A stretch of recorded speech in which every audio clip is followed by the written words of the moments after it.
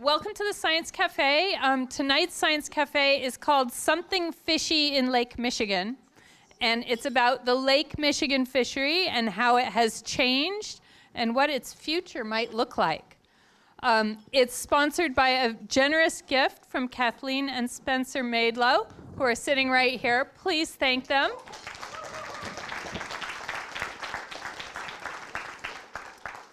And if you notice a conspicuous lack of our ever-present donation box by the food, I hope you'll thank them for that too. Also, as always, thanks to Connors for the space and the wonderful hospitality. Without further ado, let me introduce our three speakers.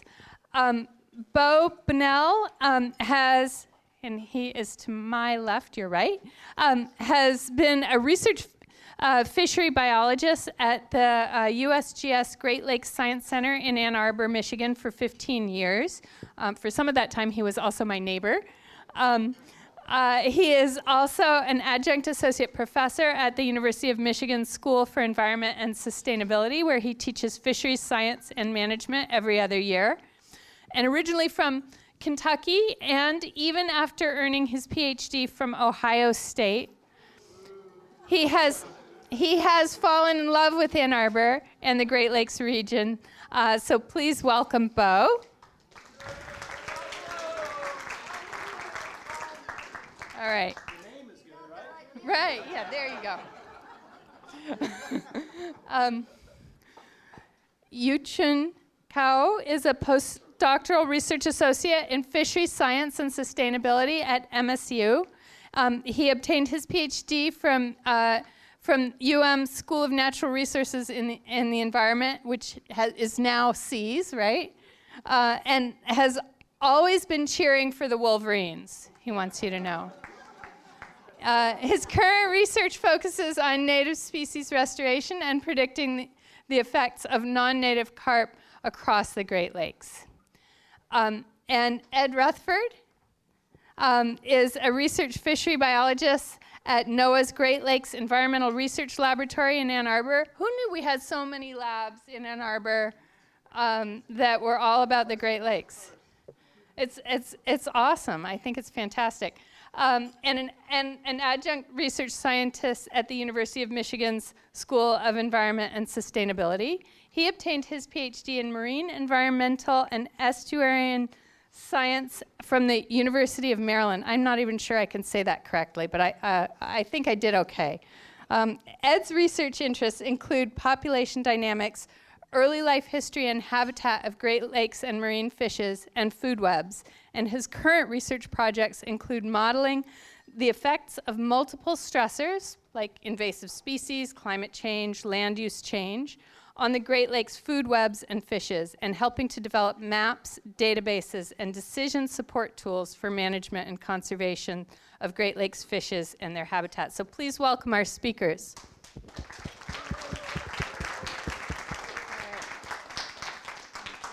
Oh, yeah, you can take that one. Yeah, either one. Okay, thank you all for coming out tonight. And so what I want to do is really mostly just set up our next two speakers. I'm going to go back in time and talk about how the fish community has changed in the Great Lakes, and just using Lake Michigan as an example. And I know you can't probably see the slides, especially those of you in the back, so I'll try to more sort of tell a story. If you can see the slides, great. If you can't, I'll try to walk you through that. But I think the first thing really at that table, we're showing like there's 4 different, what I'm calling eras, going back maybe the last 100 or 150 years. And what you might be able to see is not the words, but how we get more and more red as we get more to the bottom of the page. And those reds are invasive species that have become more and more a part of our food web and more a part of our fisheries community. So at the top, that's like the pre-1930s. That was when we had the most intact sort of fisheries community in Lake Michigan. And, so we had lake trout, native lake trout at the top, and then we have native white fishes like native ciscos that supported that lake trout. And we're generalizing, we're leaving off a lot of the diversity in the lakes, but just to try to tell the story, we're going to mostly focus on sort of that offshore, deep water, top predator of lake trout, along with the native fishes that were there. Secondly, we had sort of the era, and I got to squint to see, 1930 to 1966. I'm calling this like the lamprey and alewife era. So this is when the first really nasty changes happened to Lake Michigan, and we get those invasive species with lamprey, alewife, smelt. And then we get into what I'll call the salmon era, so 1966 up to 1994. This is when managers began using tools to manipulate that fish community, mostly through stocking. And this is what Yu-Chun is going to talk a lot about in his sort of 10 minutes. And then lastly, 1994 to present, I'm calling it the mussel era. So this is the quagga mussel, well, zebra mussels that you've probably heard of, but now it's all quagga mussels. Quagga mussels have outcompeted zebra mussels, and the lake is just now a carpet of mussels, and they've changed the way that energy moves through the lake, and that affects what fish do well. So our next slide then I think is just a picture of our native sort of pre-1930s community. So at the top we've got our beautiful lake trout, and below that we have these whitefishes, these native whitefishes. Scientists are still arguing about which are species and which are subspecies. They're all the same genus called Coregonus. Another species that you've probably heard of and have likely eaten is called the lake whitefish. So the lake whitefish is the benthic form. These are more of the pelagic forms that were the prey for the native lake trout, and there also were commercial fisheries based on these different whitefishes. And then down at the bottom we have our native slimy and deepwater sculpin species that fed essentially the very juvenile lake trout when they were on the bottom of the lake. So again, a very simplified, intact community before the 1930s. But by the end of the 1930s, we had stressors. We had especially a lot of habitat degradation. We started building dams. We started taking down the timber along what we call the riparian zone, along the tributaries, and floating that timber down the stream. We had sawmills, a lot of sedimentation in the habitat there. So if you were a fish that used the river for part of your life history, it was tough on you. We lost some species there. The other thing we got really good at by the 1930s was fishing. So we had advances in the way that we could power boats. We had steam engines, and then outboard engines, and then diesel engines. And then we got steel hull boats, and we could go farther, and we could fish harder. And overfishing became an issue, and they didn't really realize that. You look at this inland massive sea, and you think, how could I possibly exhaust all the fish? Well, they could. They didn't realize they could, but that happened, not just in the oceans, but in the Great Lakes. Our next era then is the lamprey and alewife era. And this was a lethal 1-2 punch. The sea lampreys that came in, we actually have a sea lamprey expert in the room, Corey Branty, who has a new book that he might plug if you talk to him later. But a really great expert in sea lamprey. But they are nasty parasites, prey upon the largest fish they encounter. And we lost mostly lake trout. We lost the largest of these native deepwater ciscos. And we really only had two left, like the Coregonus hoyai down at the bottom left. That's also called bloater or chub, if you've heard of chub before.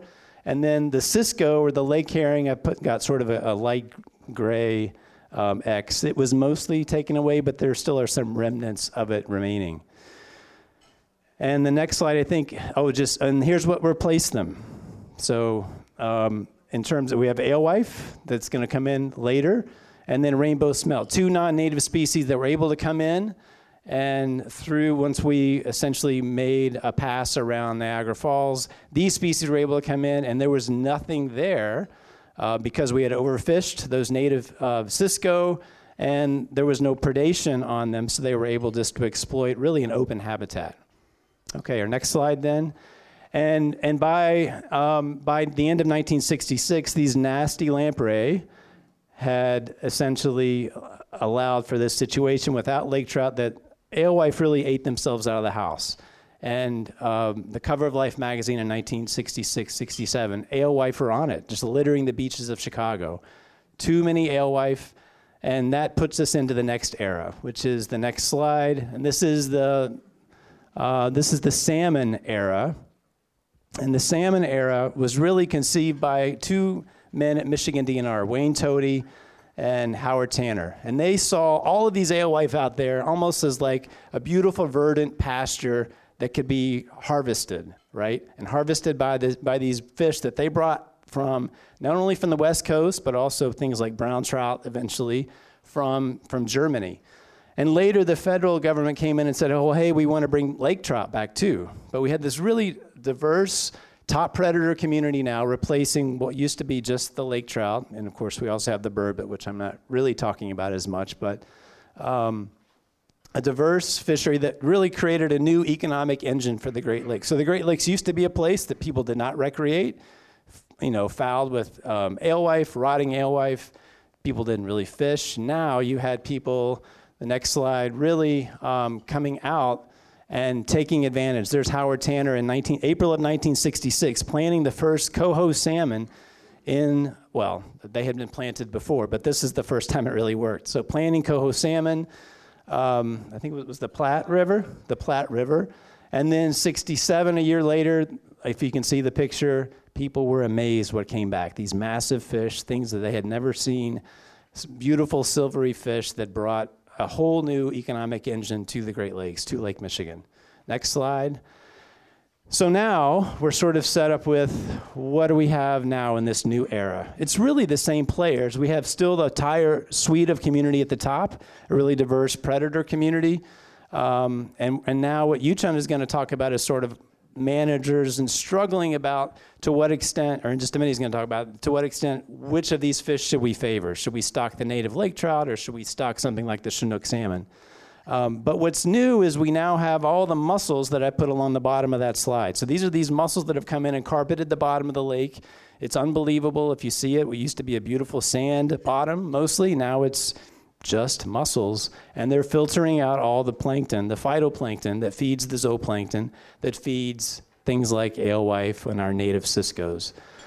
The other new species is round goby. So round goby came in the same way through the Ponto-Caspian, like the Caspian Sea region, through our freighters, or through freighters that are coming to do trade. And that round goby now is a really important prey fish on the bottom, like the sculpins, that are feeding things, some of their species, like lake trout, they're taking advantage of these round gobies, and round gobies are eating the mussels. So some people would argue, if we're going to have mussels, we might as well have gobies too, because they're bringing that energy back up into the food web. Next slide. And so here's that change in mussels. So the first two on the left, so that's Lake Michigan on the left. You can see that when we had zebra mussels in 1994-95, which is the far left, and then 2000, they were really just limited to the sort of the bathtub of the lake, because they didn't do well in really cold waters, and they also need hard substrate in order to attach. Then we got quagga mussels, which is the same genus, different species, and quagga mussels don't have those limitations. They can go down to the coldest, deepest depths of the lake. They can attach on sand, and they are really efficient. They are in terms of surviving at really low densities of phytoplankton. So the next slide, once those mussels came in, essentially what we lost are the native bugs that fish like to eat, like Diparia. So many of our native fish cannot eat mussels, and the thing they used to be able to eat, like Diparia, is gone, we think, because of some interaction with mussels, but we can't really prove it. Next slide. And so thinking about, again, changes in the food web, looking at the bottom slide, this is our phosphorus. So the amount of phosphorus that's going into the water that ultimately supports the plankton, that supports the fish that support the big predator fish. And we have had long-term declines in phosphorus because we want to, because we put policies in place like the Great Lakes Water Quality Agreement that reduces the amount of phosphorus that keeps our water clean and prevents like cyanobacteria blooms and keeps the water drinkable and not poisonous. But that's not the case everywhere. Like Lake Erie, they are facing the opposite problem. Too much phosphorus in the water. So Lake Michigan, too little phosphorus, some would argue. Like a fisheries perspective. Lake Erie, too much phosphorus. So next slide. And again, it's that phosphorus at the bottom, a very simplified food web, that phosphorus that and so the question is, what does it take to make 10 pounds of fish? So it takes, I gotta go closer, to make 10 pounds of salmon, 75 pounds of alewife, 2,000 pounds of zooplankton, and 7,500 pounds of phytoplankton or algae. And I'm not going to get into the energetics of that and why, like through metabolism, why it takes that much to support 10 pounds of salmon. But the phosphorus at the base of that, as we reduce phosphorus, that just means that we can support less fish at the top. So next slide. So really, when you're thinking about the alewife as an example for the prey fish, or you can think of a native prey fish like a cisco, they're really getting squeezed in the middle of the lake. So we have all the stocking pressure of the top predators at the top, and then we have at the bottom of the food web, we have declining phosphorus. So not as much to eat if you're like an alewife or a prey fish, and a lot of predation coming down, reducing your probability of survival. So it's a tough place to be in Lake Michigan if you're a prey fish. And so Yu-Chun next is going to talk about how managers are using that information about the changing food web to adjust stocking rates. Thank you. Hi, I'm Yu-Chun Gao. Thanks everyone for coming here. You may think I'm going to talk about Asian carp, but this gentleman is actually the Asian carp expert. I'm going to, next slide, I'm going to tell you some story about Michigan. So, in addition, so when it comes to fishery management, the first thing come to your mind is actually regulation. So, like bagging limit or harvest quota. Other than that, in this place, this is stocking. And the stocking has a very long history in this place. So when you think about stocking, you may think about the stocking by Howard Tanner starting in 1966. But in fact, more than 100 years ago, it had been a common interest. People had been thinking what can make our fisheries at that time better, because they already saw the declining fishery resources. So that time they have stocked Chinook salmon, coho salmon, whitefish, German carp, another type of carp. That was a success, and among other species. And then, however, that's you can see, if you can see, that's from 1873 to 1933. And after that, there was a gap because all of those efforts failed badly. Yeah, otherwise you would have seen some salmon. So in the 1916s, so people started to stocking because the situation was really bad. So I say that's an era, stocking as a new hope. And then finally, after 1994, that's stocking was integrated as part of conservation, and the goal was to restore the ecosystem and support fisheries. So I'll talk more about those in the following slides. Next. So this is what they had done in well, more than 100 years ago. The red dots around the Lake Michigan were the places where they stocked different species of salmon. So there were 8, so anyway, a lot of Chinook salmon and a lot Atlantic salmon stocked in these places. And if you see that hatchery, that was the first U.S. fish hatchery owned by federal, and that was in Northville. So if you know Northville, like 20 several miles away, and then there is a fish hatchery park. Yeah, and that 100 years ago, that site was for this. So next slide. And then situation become really bad in the era, as Bo talked about. Bo showed a photo where you have a big lake trout attached by 2 small lamprey. But in this era, you really see these small lake trout attached by big sea lamprey. And you even see a yellow perch attached by a sea lamprey. So that situation is really bad. And then we saw these alewives. And so DNR managers came with a mission. We want to make something happen. Can you click that? like this, so brighter color. We haven't, so with all these young men fishing and more women fisher, I made it up. Yeah, more women fisher than men, and using this luxury gear, that's a hope to create something. So this is a new fishery. So next slide. So what they do was to stock salmon, and that was really successful in the 80s. So in the 90s, here comes the so-called ecosystem-based management. So they want to use stocking as part of conservation, and then have more,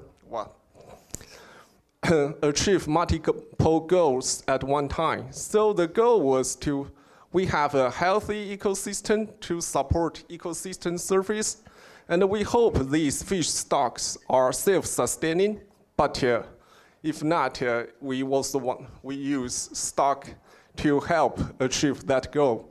And salmon, so there are different objectives for different species. For salmon and lake trout, the objective is to have these, don't worry about the total harvest number, but you can see the species, if you can see the species composition on your right-hand side. So majority of the harvest, about 60% would be Chinook salmon, and then 20% lake trout, and then the others are the other species.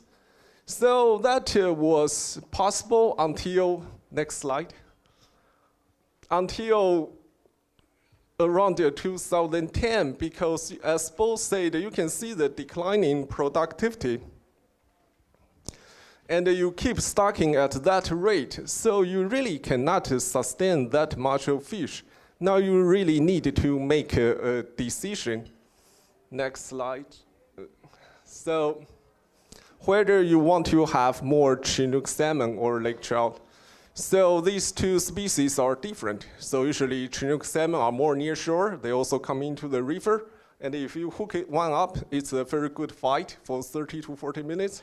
And a lot of Chinook salmon have been naturalized, so, which means they reproduce naturally in the river. And the lake trout are more offshore, but they are easier to catch. So, well, I don't know what that means. You give me the photo of your wife, and then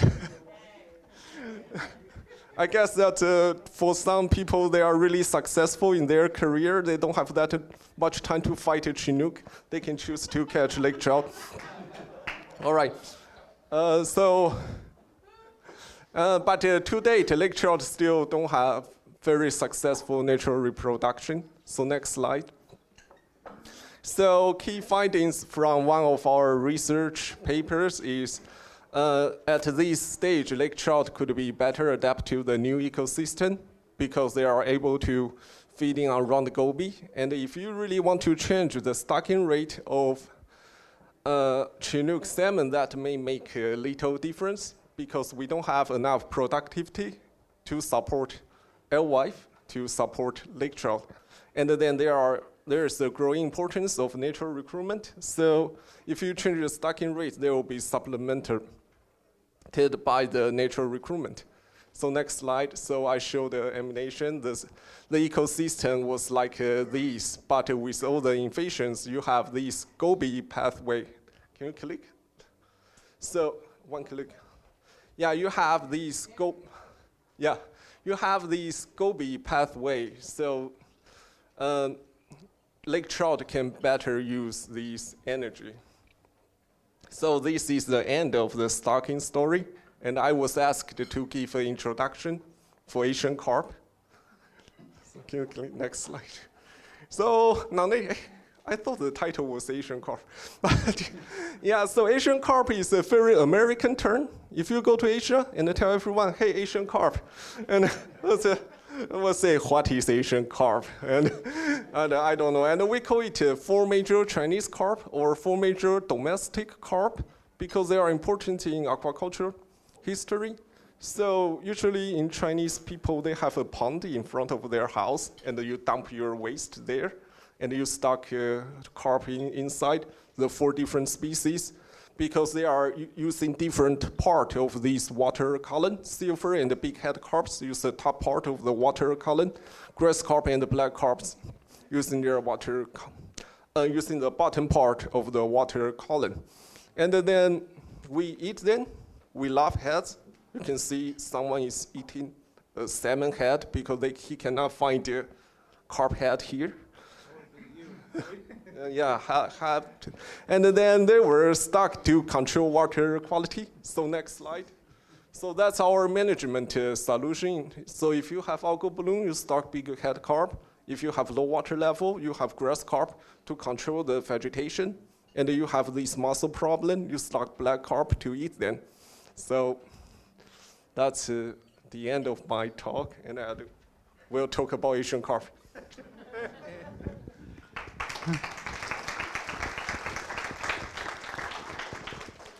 Well, thank you. That's a great introduction. And so there are these 4 Chinese carps, the 4 major Chinese carps that are here in this country. They were all brought in the 60s and 70s, actually to clear water quality problems in fish ponds.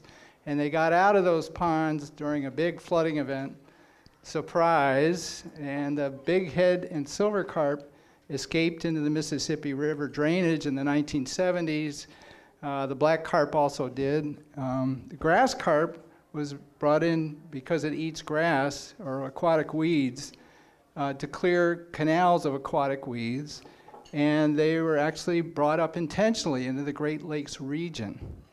And then they got into the Great Lakes drainage. They are the only one of these 4 carps that are now within the Great Lakes full-time, and they were treated, they were intentionally introduced and treated so that they wouldn't reproduce with radiation. Well, guess what happened? They're now reproducing, and they're in Lake Erie, western Lake Erie, and we have no idea how many there are. They're reproducing in the Sandusky River. But anyway, we're not going to talk about the grass carp. We're not going to talk about the black carp, which eats stuff on the bottom. We can later if you'd like, but the 2 carps that I would like to talk to you about are the big head carp and the silver carp. And can you go to the next slide, please? Thank you. So those 2 fish on the right, the big head carp, they both have big heads, but the big head carp gets up to about 100 pounds. And they have very high consumption rates. They have very high fecundities. They produce a lot of eggs. And the slide on the left shows the population growth rate of the big head carp in the Mississippi and Illinois rivers. These fish have high potential. Everywhere they've been introduced, their populations explode if there's enough food. So that's not unusual for them to do this in our waters. And there's plenty of nutrients in the Mississippi River and the Illinois River that are coming in. Next slide, please. So this is, that shows you how big these things can get. So that's a big head carp being hoisted up by Dr. Quentin Phillips, who's a colleague of ours at now at Southern Missouri State University. And then he's holding 2 silver carp on the right. They get up to 40 pounds, and those are the fish that, have you seen these scarping videos online? You see these fish flying out of the water. Well, imagine a 40-pound projectile coming right at you, and your boat's going down the river. It's ridiculous, you know. People have been injured. There are actually scarping videos of people trying to spear them and throw them in a basketball net while on water skis going down the river. So anyway, so that's a picture. Everybody's probably seen that picture, but they get so abundant that if you calculated the total weight of fish in a river system, they can get up to about 90% of the weight of fish in a river system. So they have huge growth rates, huge reproductive rates, and they're highly invasive. So that's why we're all worried about what would they do in the Great Lakes, right? So next slide, please. So there's a map. If you do nothing else and you want to know more about Asian carp, there's a website you can go to. It's called AsianCarp.us. It has great information about the history of the invasion, what's being done to control it, what studies are being done. So where are your tax dollars going to keep them out of the Great Lakes? It's wonderful. And this map is a description of their distribution relatively recently. And so if you're at the back of the room, you can't see it, but what's being shown is the upper Mississippi River, where they are presently, but they're in lower abundance. The red indicates high abundances of bighead and silver carp. So they're right at the doorstep. They're right in the Illinois River. They're being stopped from going further by an electric barrier, a bubble barrier, and a noise barrier at this place called the Brandon Road Lock and Dam. And they're actually proposing to build another barrier. Not a complete separation of the water connection to the Great Lakes, because there's all sorts of politics involved with that. But anyway, that's where they are right now. The Wabash River drains into Lake Erie, and recently there was a barrier put at the Eagle Marsh, which can separate them from getting into Lake Erie. So they're there, so they are a real threat to the fisheries and the ecosystems of the Great Lakes. Next slide, please. So if you talk to 50 scientists, it's like, I won't use vulgarity here, but everybody has an opinion, right? So people have worked in the Great Lakes a long time, especially those who've seen Lake Michigan become low in productivity due to the mussels. Say the carp eat the same thing as the mussels. They eat the base of the food web, the phytoplankton or the plant life. And there's very little out there right now, so how can they do well? And so my colleague, Dr. Gary Fonensteel, is chewing the ears of our former NOAA administrator, telling her, Lake Michigan has changed, don't worry about the Asian carp. But there are areas of Lake Michigan that are productive, they're still productive, and those are the areas that also support the early life of many of our fishes, and so that's what we're worried about. Next slide, please. So go through a little bit about the biology of these carps. They eat phytoplankton, which is the microscopic plant life. That's the base of the food web. They also eat bacteria, things that are even smaller. They also eat the fecal matter of the mussels. It's called detritus in the water column or in the bottom of the lake. And they also eat the water fleas that feed on the plant life, the phytoplankton. The water fleas are the zooplankton. And both species eat the same thing, only in different proportions, so they can coexist. That coincidentally is also the prey for the alewives and the rainbow smelt, what we call the prey fish that feed the salmon. So the fear is that they'll outcompete the resident prey fish that are eating the same things for plankton, and then that will lower the food available for salmon and trout, which we like. Because these fish get so big so fast, they quickly outgrow the gape or the mouth size of a salmon or a lake trout. So they really only have about 6 months when they're first born for a big predator to get their teeth into these things, and then they grow out of the window of predation by a salmon or a trout or a bass or something. So next slide. So because these two species are not established in the Great Lakes, we really don't know what the heck's going to happen. And we're supposed to give people answers. So what do you do when you don't know something? You turn to people who know better than you about what's going on in the lake, like Bo and Yu-Chun. And so we actually asked experts in fisheries science and ecology of the Great Lakes, what are these carp going to eat when they get in? And importantly, what species of fish would be able to eat those carp? And we did several rounds of interviews of these experts, and we took those data, we put it together.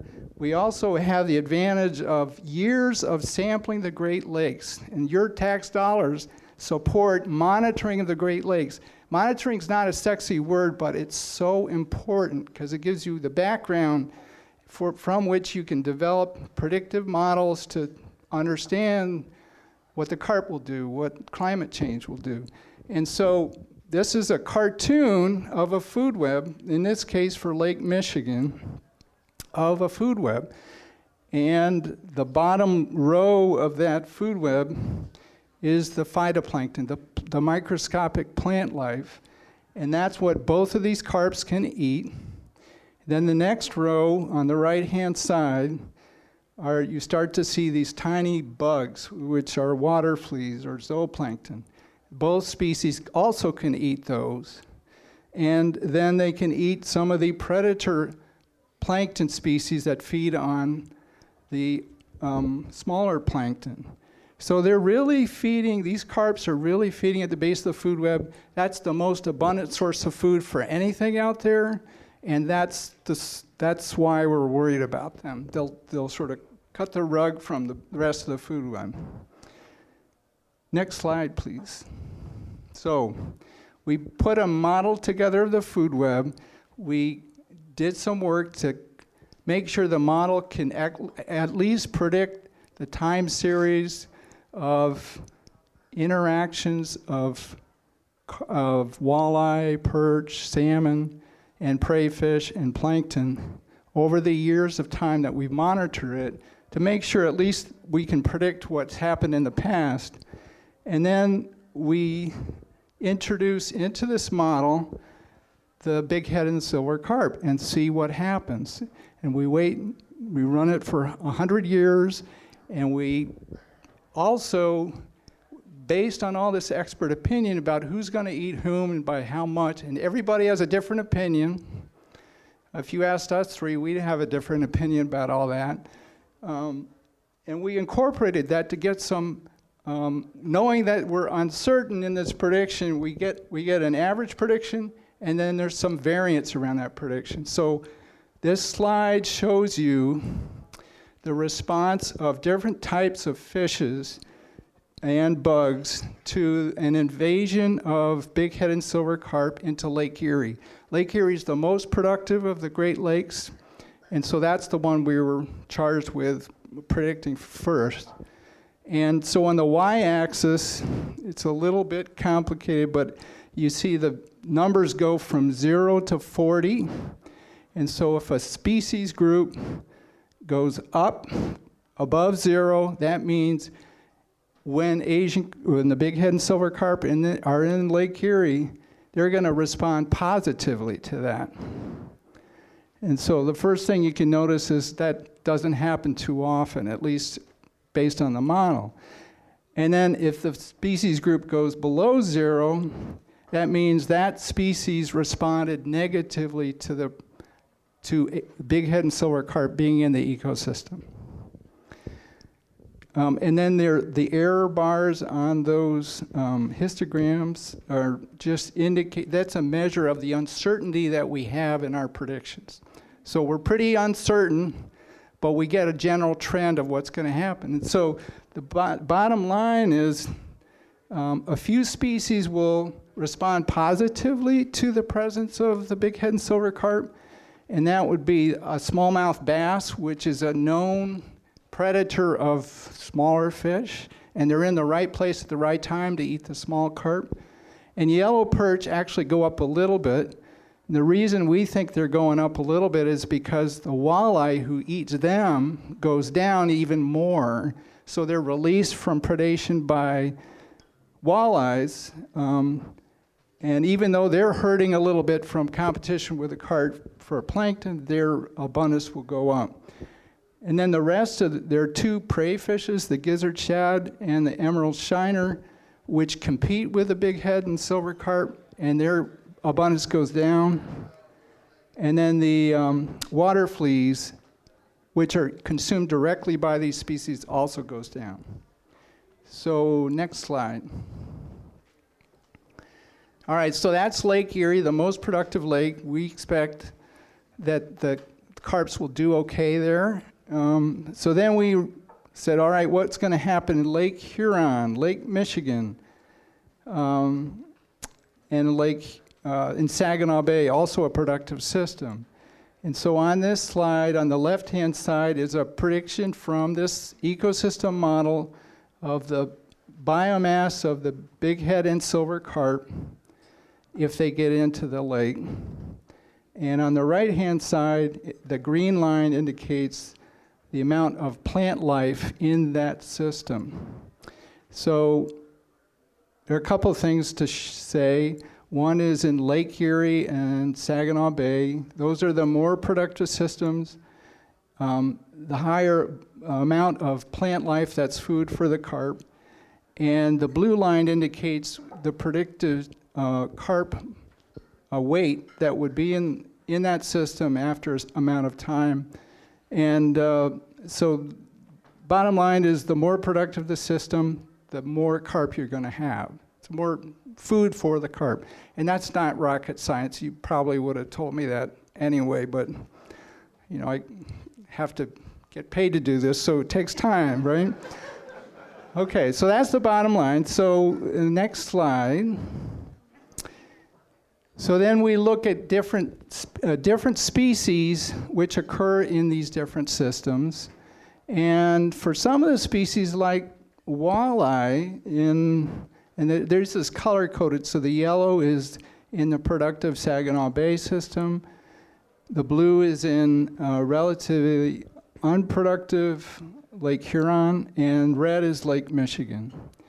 So for the most part, in the main basin of Lake Huron and in the main basin of Lake Michigan, there's not much of a response by most of these species. And that's because there's not much food there. In Saginaw Bay, which is very productive, you see a bigger response. Positive for the yellow perch because it's released from predation from walleye. And other predators, which is a group which includes bass and pike, they also do well. So our conclusion is, looking across lakes, that in Lake Erie, which is the most productive system, where there's more food for carp, they're going to do better, and they're going to have more of an impact. Next slide.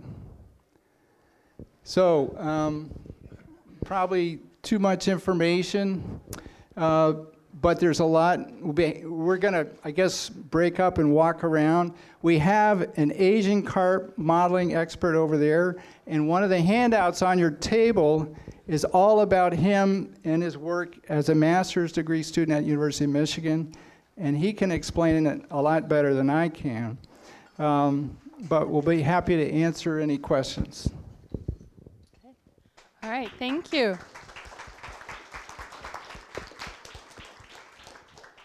So as Ed just said, we'll break now for discussion. I think there are a few more hors d'oeuvres over there. We'll have the wait staff come on in and refill your glasses. There's some questions, too, on your tables. And I was looking, somebody told me last time to put the questions on both sides. So I did print them on both sides of these. I think the questions are really interesting, so I hope you'll take a particular look and think about some of the situations that these fisheries experts are proposing and what you would advocate. and there is a lot of expertise in the room. So I'll let you go at it for a little while. We will come back together just about 7 o'clock for a group discussion. So thanks for sticking it out. We've got there were a lot of interesting questions and topics that came up during the break. And I want to get some of them addressed, and I know I have some questions. So this is the part where we do sort of one big conversation, one big group discussion. I've agreed to moderate, and I'll be passing this red microphone around, and I'll let speakers know when you have the floor and when you do not. So I'm going to pass this around, and please use the microphone to enable everybody to hear, and because Matt over there is recording us for later podcasts, so it's very important that you use the mic so that we can hear your voice on the podcast as well as in the room. Please look at me to be recognized if you would like to speak, even though I don't know much about fish. A little bit. Limit your questions to or comments to 30 seconds to a minute or so that lots of people can participate. If you go on forever, I may interrupt you. So there it is. Likewise, I'm going to give preference to those who haven't spoken yet so that we hear lots of different voices. And I noticed about 2 sessions ago that we had mostly men asking questions. So I want to make a special plea. Ladies, ask your questions. Speak up. If you don't want to ask them into the mic, just tell me, and I'll ask the question.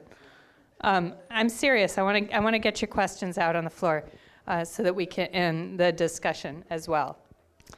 I'm not shy, so I'm happy to do that if you need me to. I always hope this part of will feel more like a conversation than just a question and answer. And I know that we have a lot of expertise in the room. So not just these guys, but other people in the room have a lot of expertise about fishes and fisheries. So please feel free to address comments as well as questions to the whole group and ask other participants for their experiences. We all like to be nice to each other, especially when there are disagreements, please be nice to each other or else.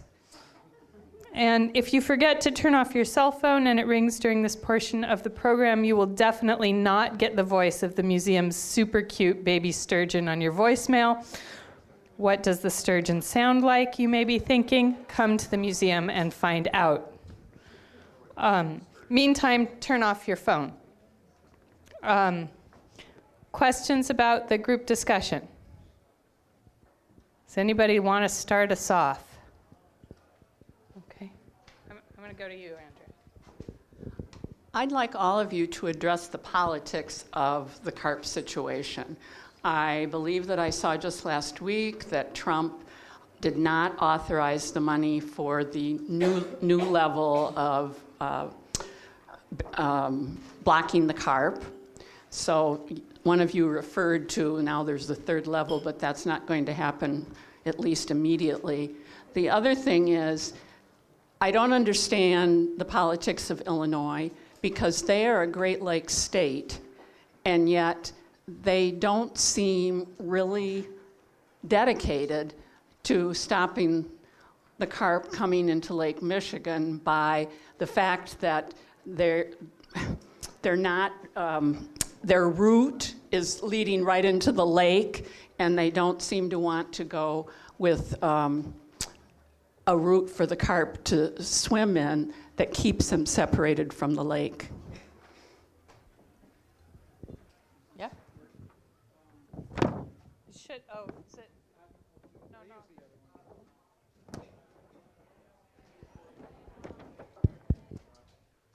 So I'll just comment on your second question or comment about Illinois.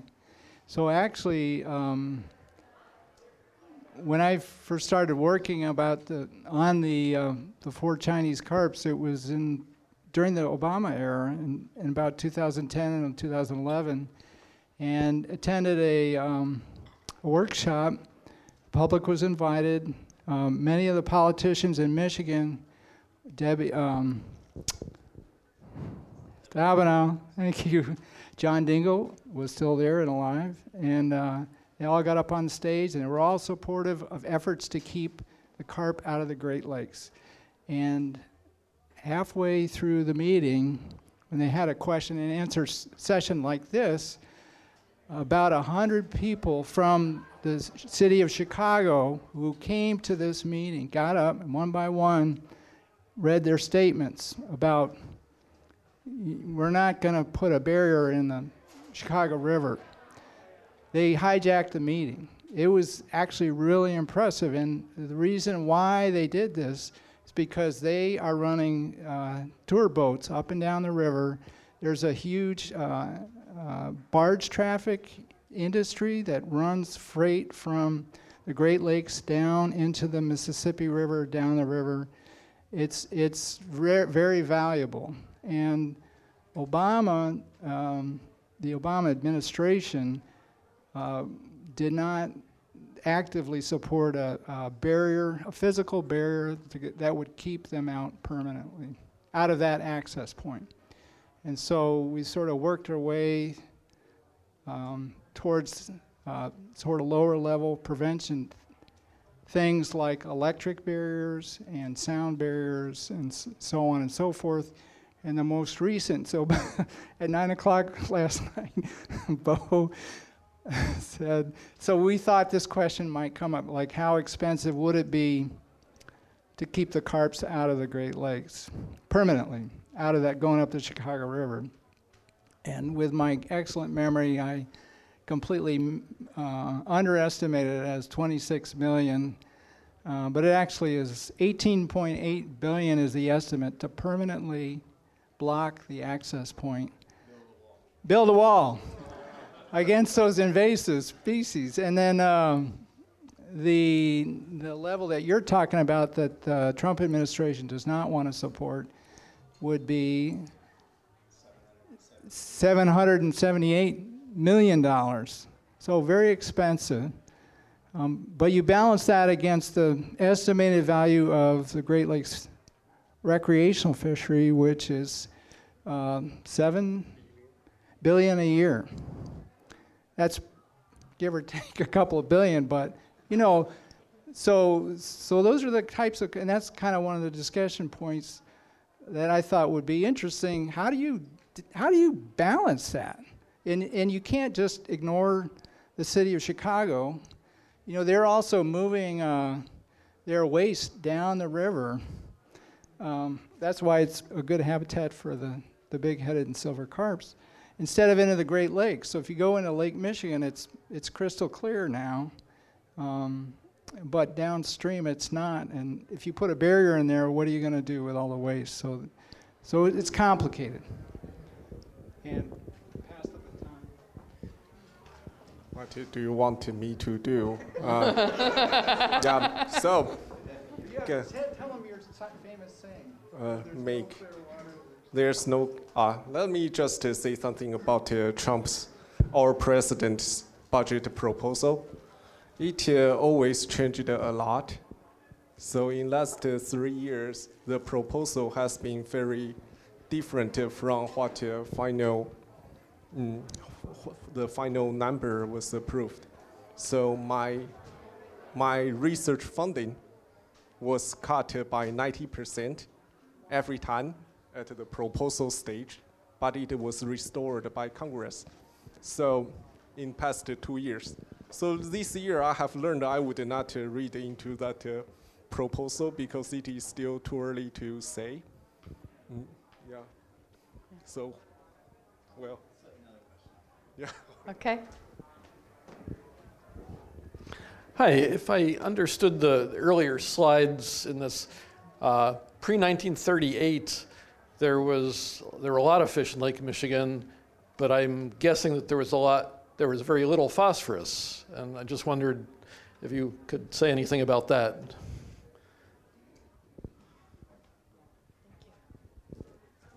I think we actually don't know how much phosphorus there was. I think your assumption is right. It probably was maybe even lower than what we have today, but we don't have any data on that. And so what we had is like a very different fish community that was evolved to thrive in a very low productive, cold environment. And that's how these native species, these ciscos that I talked about, lake trout, longer lived, slow growing, this was what they were made for over the last 10,000 years. And at some point, as our industrial revolution happened, we started pouring more and more phosphorus into the lakes, and it supported a different community.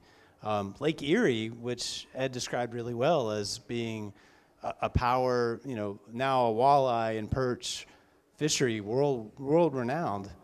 It didn't used to be that way. It used to be like a native cisco. It was not nearly as productive as it used to be. So it's hard to say how productive it really was, but clearly we got way more productive in the 80s. And if we think of like the 80s as being sort of the normal for Lake Michigan, we're sorely mistaken, right? It was much less and supported a very different fish community.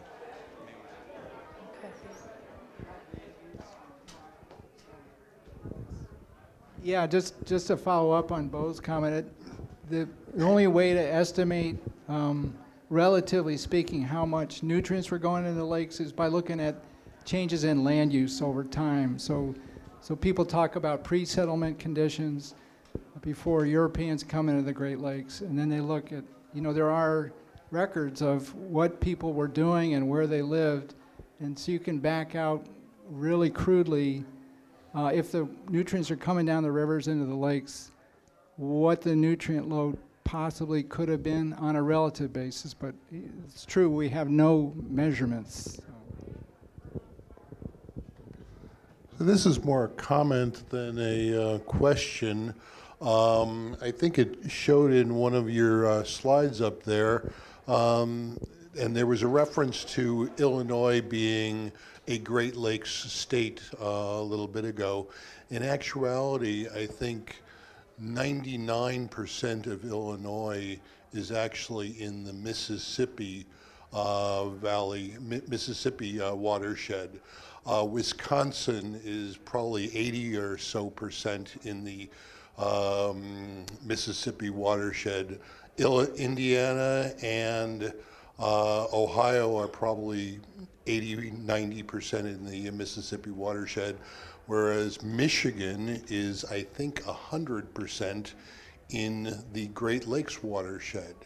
So the interest is going to be much higher here in Michigan than in any other state, because they are more in the Mississippi watershed than we are.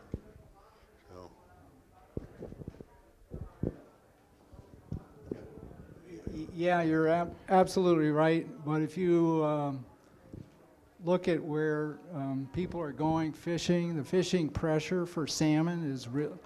The salmon actually start off in the Michigan side of the lake, and then in the summertime, they move over to the Wisconsin and Illinois side of the lake, and the harvest of fish is quite high over there. So they're heavily invested in what happens in Lake Michigan, even though you're absolutely right, most of their land is out of the Great Lakes drainage. Okay, I had a couple of questions over here. I think you touched on it briefly. I didn't anticipate you doing it with waste management, and in terms of the growth of populations upstream and tributaries that feed the river, how much of that development, or where could we find information about where that development has impacted, and how would it be defined? I mean, I'm looking from a wastewater management and population growth.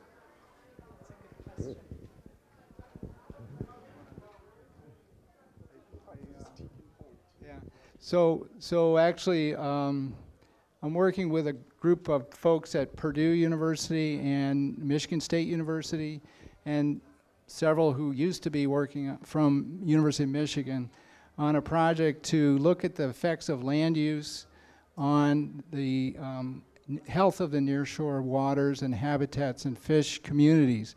It's called tippingpointplanner.org, There's a website you can go to, and you can actually, you can get on yourself, but you can also get guidance from people who work on this project and find out, okay, in Lake Michigan, where are the hot spots for nutrients coming from in the sub-watershed basis? And then also, what if you or you're a community in that area, you wanted to do something about that, reduce your footprint on the Great Lakes, what would you do? You know, what makes sense given, you know, your community desires? And it's basically a land use planning decision support tool to recognizing that land use effects on the Great Lakes are tremendous in some areas, and then, you know, some areas we're lower in nutrients than we probably want to be for fish. So I can follow up with you and give you that address afterward. I would just add real quickly, the biggest source of phosphorus is from agricultural land use, right? So when we create new developments or increase, convert, in some ways converting agricultural to suburban, that might in fact reduce phosphorus input because of the agricultural contribution, the fertilizer input. And so communities like Ann Arbor that have instituted like a phosphate-free fertilizer application, those make an impact. It's, so thinking about what the local community's regulations are about phosphorus as a fertilizer, or to the extent that the agricultural community thinks about phosphorus inputs in connection to the downstream, has a really, really big impact, because it's the agricultural inputs that are the biggest loaders to phosphorus in the lakes. So. I think that for the carp model, you said that you tracked it for 100 years. But if you looked at the other kind of the changes in the ecosystem, changes were happening like every 20 or 30 years. And so I don't know what the triggers for those were, but did you account for similar triggers in the carp model when you tracked it for 100 years? Yeah, so he's the modeler. He'll tell you how he does it. Yeah, so when we are evaluating things, usually we assume the ecosystem reached a steady state or equilibrium, so that everything holds constant, and then we see everything reach the steady state. So usually in simulation, it takes 10 to 20 years to reach that state, so that we can report. You know what that? Yeah, you look confused. So I'm trying to, so that's why. And then in some worst case scenario, it really takes really long to reach that state. So in order to have all of our simulation scenarios to reach a steady state, so we choose 100 years, but most of the time it's 5 to 15 years you can reach that state. So yeah, it's a short answer. That's a really good question, and in reality, things are changing all the time. You're absolutely right, and trying to get a good description of the food web anyway is so hard, and then calibrating it to based on what's happened in the past when things are happening all at once. We tried to do a good job with that, but honestly, we have no idea what will happen in the future, other than just asking the question, let's just put carp into the ecosystem and just control for that, see what happens. And then we can add on more nutrients, less nutrients, see what happens. But really, this is just it's called a SWAG, a scientific wild ass guess. And we get paid to do it. It's amazing. I wondered if climate change factored into your modeling at all. Well, I would refer you to Peter Allison. Give him the mic. Peter can answer your question. He's done that exercise. Peter. Well, for a different type of model than what Ed was describing, we have factored in scenarios of climate change, which we've used based off of previous years that were kind of unseasonably warm. So in 1997 and 1998, those were La Nina and El Nino years. The 98 year was particularly warm in the winter and spring period. And so we use that as a kind of a basis for understanding, well, what might the climate look like in 100 years, because that's supposed to be typically representative of the trajectory of where climate change is taking us. So this is a different type of model than what Ed was describing, where he was describing as a food web model, talking about broader changes to other fish and other species in the system. The model that we've run this scenario on it looks at how suitable the habitat in Lake Michigan is for bighead and silver carp. And generally with a warmer climate, these fish do better. There's a longer duration of habitat available for these fishes. And there's some other interesting interactions, but the changes to the lake's physics and how the lake goes through these mixing and stratifying periods. And when it's mixed in the spring and fall, there's nutrients that come from the bottom all the way to the top of the water column. And then in the summer, the warm water sits on top of the cold water, and nutrients stop reaching that top part of the water column. But there's also, at that point, the mussels, which are stuck on the bottom, aren't able to reach the food in that top part of the water column, which the models are right now showing would be better for carp because they would be able to swim around without having to worry about competing with the mussels up there. So. All right. Here, I'll give you this one and take that one. So I want to add one more point. So we have enough science to support Asian carp restoration in China. So in China, what happened, the climate change actually resulted in drought. And the drought makes Asian carp really hard to recruit. They need a flood so that they can have this connection between main channel and the flood plain, and then they can swim to the main channel of the river to spawn. And then, so what happened in Mississippi River in recent years, climate change actually resulted in flood. And if you look at some photos in last year's field work, you see a swarm of Asian carp juveniles. So that is really concerning. I think there's a word called trypophobia. Yeah, if you see those photos, I think if you don't have that, you developed into trypophobia. What's that? That's like a small. What's that? Oh, maybe that's a bad memory. But too young to have a bad memory. No, I'm not. Yeah. But anyway, so if you see those photos, then that was really. I think in last few years that. Trypophobia? No, I don't know. Oh, anyway, so that's not important. Oh, there it goes. So we just have time for one more question. I'm sorry to say, and this gentleman I think is going to ask it for us. But before he does, the little blue slips on your tables are evaluations. Please fill out one of those. Please remember to come next month and see Dr. Rolf Peterson, who does the Isle Royal wolf and moose studies, and we'll be here for a special event as well as for our science cafe, and he's agreed to come. And that cafe is sponsored by Sigma Xi. I want to thank our sponsors this evening one more time, Kathleen and Spencer Maidlow. Thank you so much for sponsoring this cafe. And thank all of you, because your discussion makes these events so much richer. And so with that, we'll ask one last question. Well, I hope it's a useful question. I want to ask about competition. I gather that at the moment we have a substantial blanket of mussels feasting on plankton.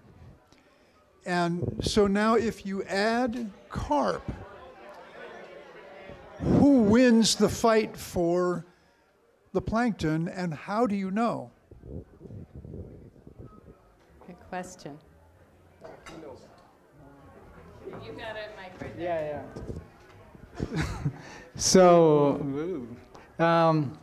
you don't really know, but we've tried to run that scenario through this ecosystem model. First, putting in, let the carp come into Lake Michigan first before the mussels did, because we can do that in a model, and see how the carp do. And then we put the carp in after the mussels, which is likely what would happen. And if there's no mussels there, the carp are definitely going to do better.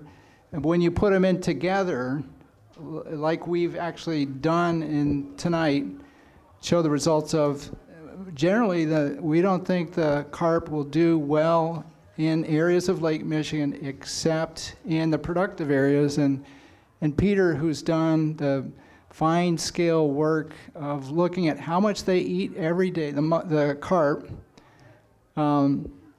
how fast they swim, what is the temperature of the water at any point in the water column. He thinks that his models show that, yeah, they can survive to get to a productive place, but they probably won't grow much if they stick out in the middle of the lake where there's not much food for them. So that's a case where the mussels are there first, sucking the food out of the water column, and then the carp come in. So that's a good question, and it's reality, yeah. Well, thank you very much, and thank all of you. Please thank our speakers for doing a great job.